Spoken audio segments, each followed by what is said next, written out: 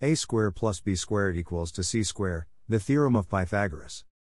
Bodhayana independently discovered the same for his yagas. Chandashastra by Pingala dealt with meter, the basis of text. Decimal system was standardized by Aryabhatta, sign tables came next. Every discovery they annotated, like when Bhaskara did Aryabhatta's. Fibonacci was documented by Hemachandra, did you know this? Ganatesara Sangraya by Mahavira was a great Jain math book. How did the ancient monks and linguists have a mathematical outlook? India invented fast Vedic math, our ancestors were awesome. Just imagine life without numbers, it will be troublesome. Kaprekar found his own types of numbers Harshad and self. Leelavati by Bhaskara made interesting math stories to engage yourself. Madhava of Kerala and his disciples analyzed intricacies of calculus. Narayana Pandita gave factorization method which is fabulous. One of the hardest problems in algebra was solved by the people of India. Pell's equation, its solution was found 507 years later by Fermat from Francia. Questions after questions popped up in the greatest minds action.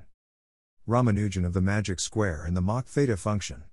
Sridhara from Bengal separated arithmetic from algebra. That he wonderfully created the quadratic formula. Unbelievable was the prediction of a death by a boar. Vara told it in the horoscope, says the Sanskrit lore. What was the style of the book of the olden times? Extraordinary progress was done not in prose but in rhymes. You and I have to work to continue the lineage. Zoom in on the math plane, bon voyage. Author profile, Vajaysan is a 7th grader living in Chennai. He is a math and language enthusiast. He enjoyed attending Epsilon India 2021.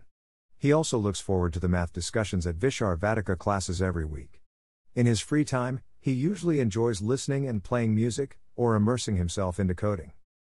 If you wish to be part of a WhatsApp or Telegram group where we share these posts and only these posts on a weekly basis, register on https://tinyurl.com/aprimafactor.